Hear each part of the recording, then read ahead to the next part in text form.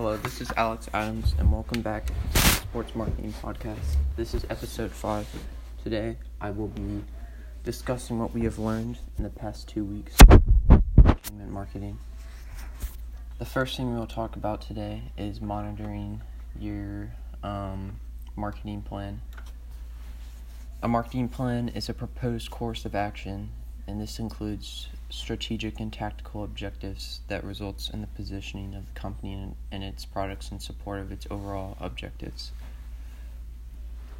It explains how a company is positioned in relation to competitors, the customer's image of the business, and the perceived value, and it also establishes clear goals and a framework to achieve them. A strategic objective is a goal that creates the environment in which sales efforts can be successful, and that set the stage for carrying out the tactical objectives.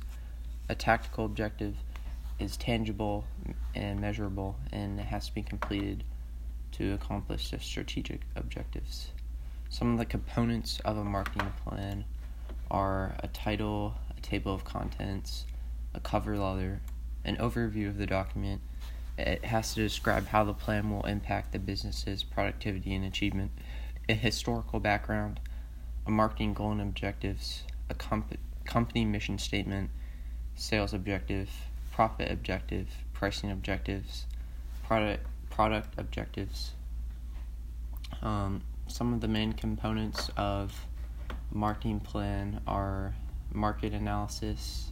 So you have to look at the status of the industry, the competition, the market trends, the market position, and desired growth. There's also the environmental analysis at both global and local levels. This is economic, political, technological, demographic, social and cultural, competition. This is names and descriptions, zoning, access to suppliers. The third main one is consumer analysis. This includes the target market, segmentation, demographic, social, cultural.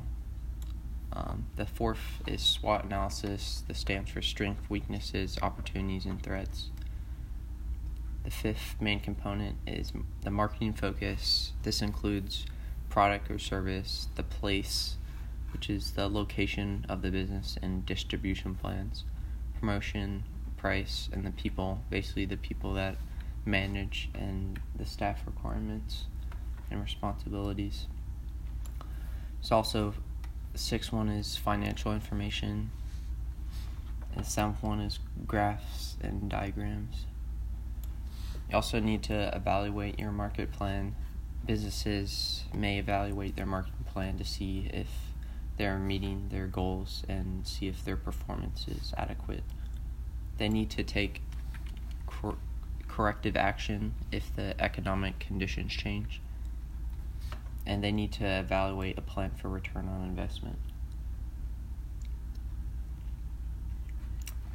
The second thing we'll talk about today is product readiness. Basically, you just need to make sure your product is ready. The third thing we'll talk about is a promotional budget. So the first thing to do is you need to set a promotional budget. Some have a fixed number, but most of them are based on estimations, so they might not be exact.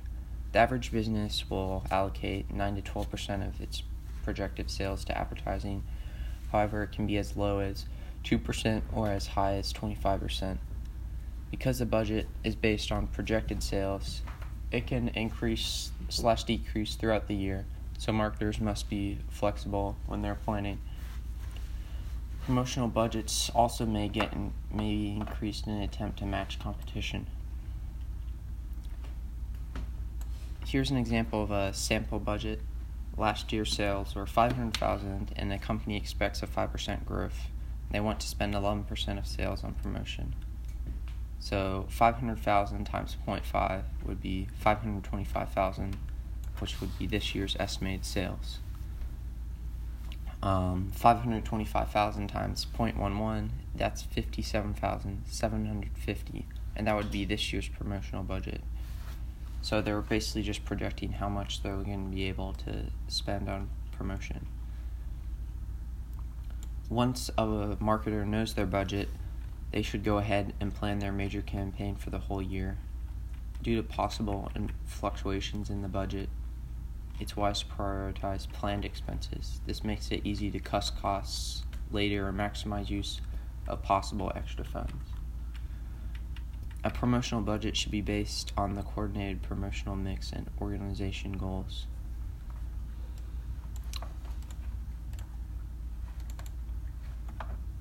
The fourth thing we will talk about is why you need to use promoters. You need to assess exactly why you may need them. Let's address the different types of promoters. You have sports promoters that will handle activities like projecting attendance and revenues, visiting and selecting revenues, creating a budget, selling sponsorships, overseeing marketing, handling on-site logistics, dealing with all of the business activities related to running an event. You may spend months preparing for a one-day event. There are many types of sports promoters. Some of these will promote specific sports, such as boxing, since the industry is specialized. Some venues have full-time promoters that are contracted to be used for every event. Some promoters only do business logistics, while others may only do full service. You have to decide if hiring and paying a promoter will increase return on investment or if it will not and it will be detrimental. It's good to use this when the event will be held in multiple cities, or it can be very large and just complex and hard to navigate.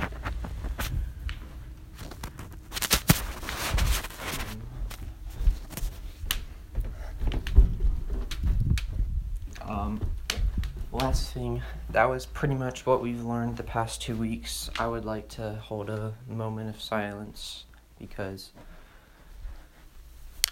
yesterday, Kobe Bryant passed away and 9 others in a helicopter crash. So let's hold a moment of silence for everyone on that plane that died.